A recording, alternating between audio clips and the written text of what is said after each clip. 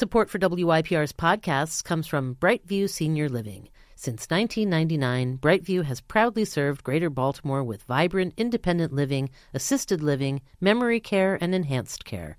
Find a community near you at brightviewseniorliving.com. I don't have a drinking problem. Everybody else has a problem with my drinking. I love my drinking. I love every second of my drinking. What I have a problem with is sobering up. What I didn't realize was that the drug that I was on surpassed the threshold of helping me, and it was sending me straight into mania. Hey, everybody. Welcome back to the Stoop Storytelling Series podcast. I'm Laura Wexler. And I am Jessica Hinken. This week on the podcast, Young and Not Carefree. 2 stories about young men struggling to find stability. Before we get started, a shout out to Park School, an independent co-ed, non-sectarian pre-K through grade 12 school located just outside of Baltimore. So both these stories we're going to share today were part of a show we did in partnership with a group of diverse organizations from the Baltimore metro area that want to increase awareness and understanding of substance use disorders and reduce the stigma that can be barriers to seeking help. So we're really grateful for those organizations for helping us produce the show, which was called Of Substance. And we did it virtually in fall 2020. And now we're sharing 2 stories that were presented at the show.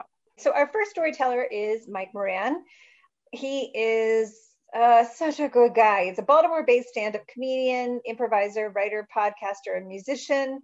His comedic style is best described as quote-unquote stupid smart. And he truly is, I think, maybe because, not just because, but his sobriety has caused him to do a lot of work on himself. And so he's one of the few male comedians that I've met who are like entirely nice, kind, and sane. So, and that says a lot. And he's still funny. So please give a listen to Mike's story. For most people, alcoholism seems to take years or even decades to develop, but for some reason with me, for reasons I'm still not sure, it all happened at once. I was 14, and it was the first time I was able to have more than one beer. And somewhere inside of that second beer, a switch flipped, and all the fears and anxieties that I'd been carrying around just lifted from my shoulders, and this awkward, quiet, polite kid was suddenly the life, going around shaking hands and making jokes and talking to people. And it was fun, it was fun in those early days. Now, fast forward 7 years later, and I'm alone in a hotel room with an empty bottle of vodka. Because I had been to several rehabs, several jails, many emergency room visits, and many psych ward stays. I wasn't able to take care of myself, so the people who cared about me were always having their eye on me. So if I wanted to party the way I wanted to party, I needed to go away from people. So I thought it would be a great idea to rent a hotel room and get a bottle of vodka. And one night and one bottle of vodka turned into 2 nights and 2 bottles of vodka. And I'm sitting there on the floor waiting for the liquor store to open, trying to figure out how I can make it 3 nights and 3 bottles of vodka. What would happen was, when I was sober, momentarily sober at that time, this sleazy lawyer would come out of me, and his job was like to defend my drunken self, like he was in charge of PR, and he was the minister of disinformation, and he was in charge of damage control and finance, because I don't know how I at that time would have money for a hotel, but this lawyer was so good, he would find a way, if it meant keeping the party going. And so I'm sitting there negotiating on what I need to do, what lies I need to tell, what things I need to get into place to continue this very fun party. And as I'm sitting there, I go through what I think a lot of alcoholics are familiar with, and it's that feeling of when the booze is gone, the liquor store is not open yet, the horrible sun is starting to shine through the blinds, and the inebriation is wearing off. And the funny thing was, this particular run was not that bad. I wasn't in jail. I wasn't in the hospital. I hadn't embarrassed myself. I hadn't hurt anybody. I wasn't bleeding, believe it or not. Other than the people who cared about me were probably worried about me. This had gone relatively smoothly, and I said, "Well, I guess this is the successful way for me to drink." I shut myself away from the world. I don't have a cell phone, because this is before cell phones were necessary. And I drink so hard and fast that I pass out before I can leave and go cause any trouble, And as I'm sitting there and that horrible sun is coming up in my eyes, I'm overwhelmed with that.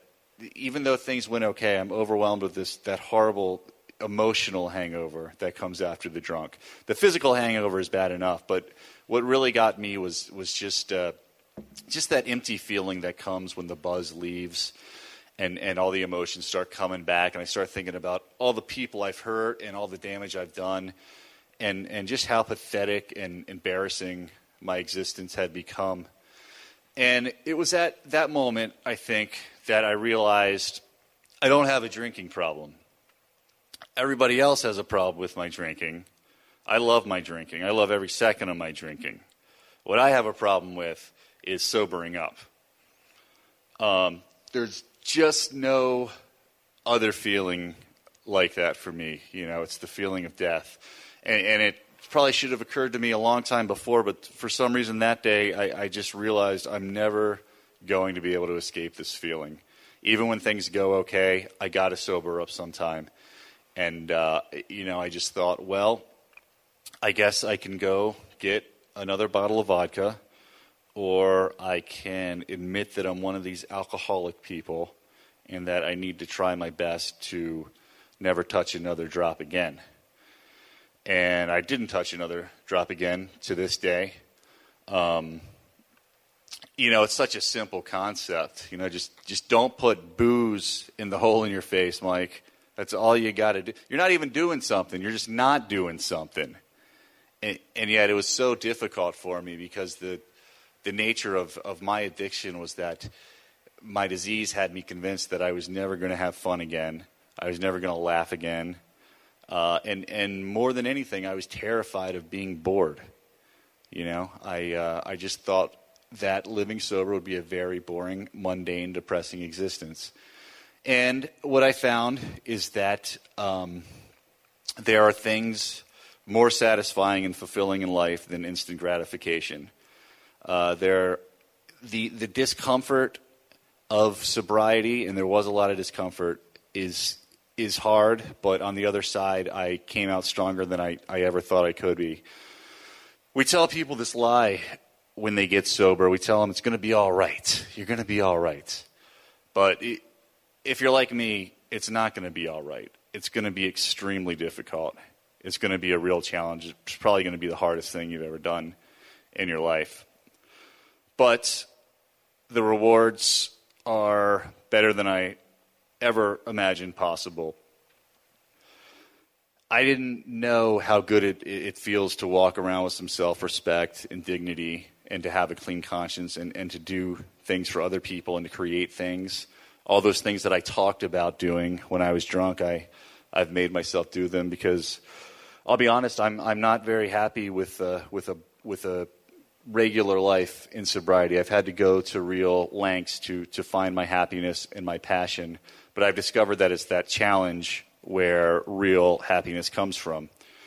And when people ask me, part of where I've gone in this journey is I've become a performer, and people will ask me, how do you're around booze all the time, how do you do that? You perform in places where everybody's drunk. Is that uncomfortable? Is it tempting to you? And I found that those aren't the questions I need to ask myself. The only question I need to ask myself is, am I willing to sober up again? Thank you. This story I love, and it's hard to hear without imagining just the loneliness of like a young person who has to be sober, who must be sober amidst a whole bunch of other young people who are just losing their minds with substances, Yeah.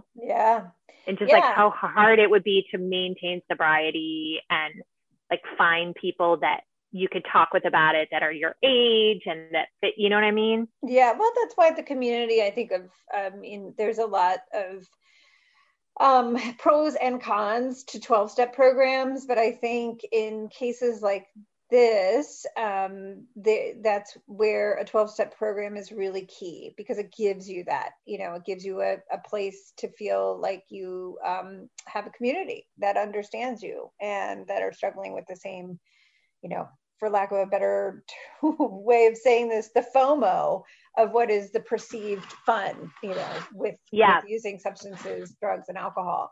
That I think just like part of the whole sort of our whole envisioning of being young is you can do things without permanent consequences, and he's just not in that club anymore. He can't be. Before we get to this next story, we want to thank Mend Acupuncture, which offers enjoyable and low stress acupuncture sessions starting at $35. So visit them. They have a couple locations in the Baltimore area, and you can tell them that the Stoop sent you. So this next story, again, shared at this show, same show, is by Zach Rutchkin, who is a film student at Towson University. He was born in 1997, so he's a baby. And again, I think a story about what it's like to be young, but have to kind of take care of yourself in a way that is very adult. Yeah. Take a listen. So I started smoking weed in 2014. So I was a sophomore in high school. And back then, it was not a problem for me. I just smoked occasionally with my friends on the weekends. I didn't go to school high, or I didn't smoke all day, every day, or anything like that. It was very much a special occasion kind of thing. And that all changed in 2016, which is the year that I went to college, and also when I decided to take my mental health into my own hands. Meaning that when I got to college, I figured, well, I was always kind of an anxious person in high school, so I'll deal with it. And I called my doctor, and I was like, hey, look, can you prescribe me this drug for anxiety? And he was like, no, I'm not going to do that unless you come in for a visit. And I was like, well, no, I'm not going to do that. I'm a lazy college student. So we had a 20-minute conversation over the phone, and he wrote me the prescription, and I picked it up the same day.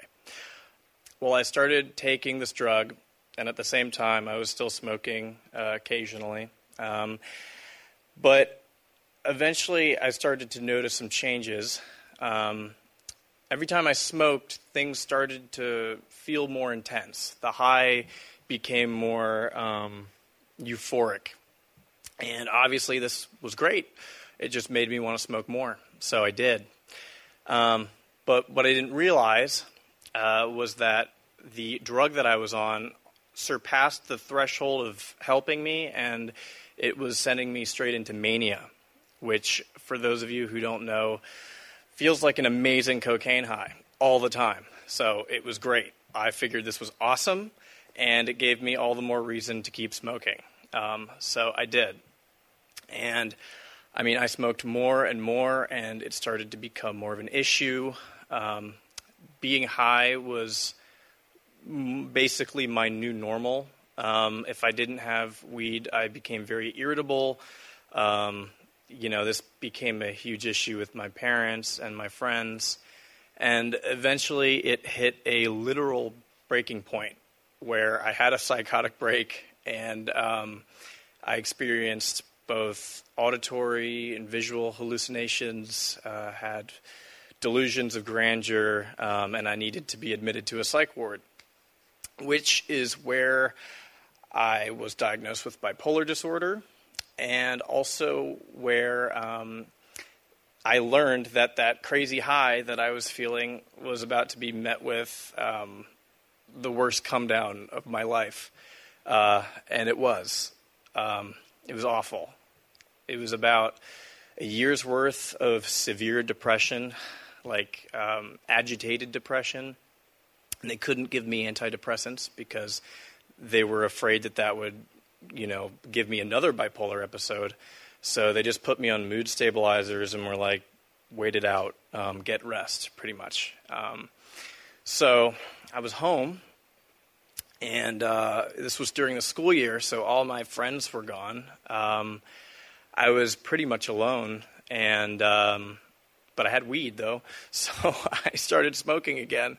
And obviously this time it wasn't because I was trying to chase this like manic high. It was because I was trying to cope with the depression that I was dealing with at the time, and it was helpful for that.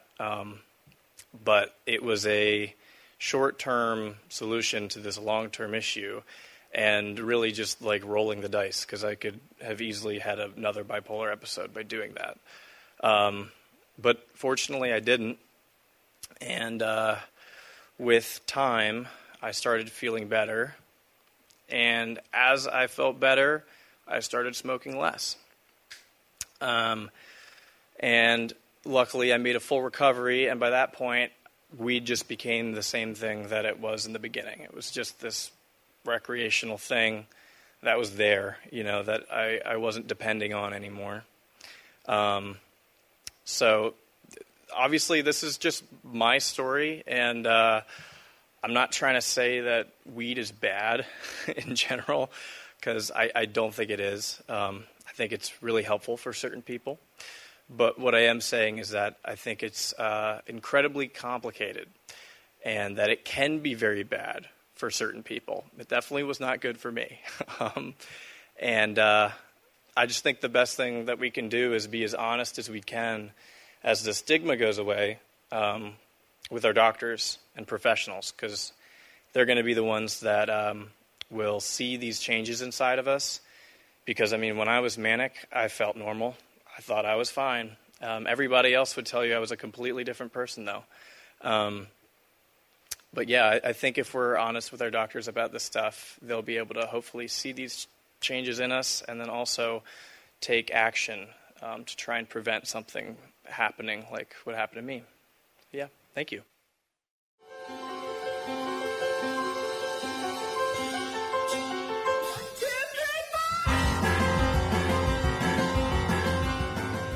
So that's a good cautionary tale from Zach, who is doing A-OK. By the way, fun fact, during COVID, I acted in his student film, so it's a big And deal. was that an actually conventional film, or was that an adult film? Oh, do you mean? Are you saying? Just asking. Was Just I asking. in a pornographic film that was? I like to use the word adult film. No, dear God, what young man would be like? You know who I want for my pornographic film? I think you would fit under the MILF category. Anyway, yes, the point is that Jessica is great in both conventional and adult films, and Zach is doing great and getting a lot of work done and taking care of himself. Yeah, absolutely. Okay, so we want to thank, if we have any more listeners after that situation, or sponsors, the Wine Source, which is a wonderful place to erase the image we just conjured for you. But also drink responsibly, let's say. The image of Jessica as a porn star. You can have that image erased by going to the Wine Source at 3601 Elm Avenue in Hamden.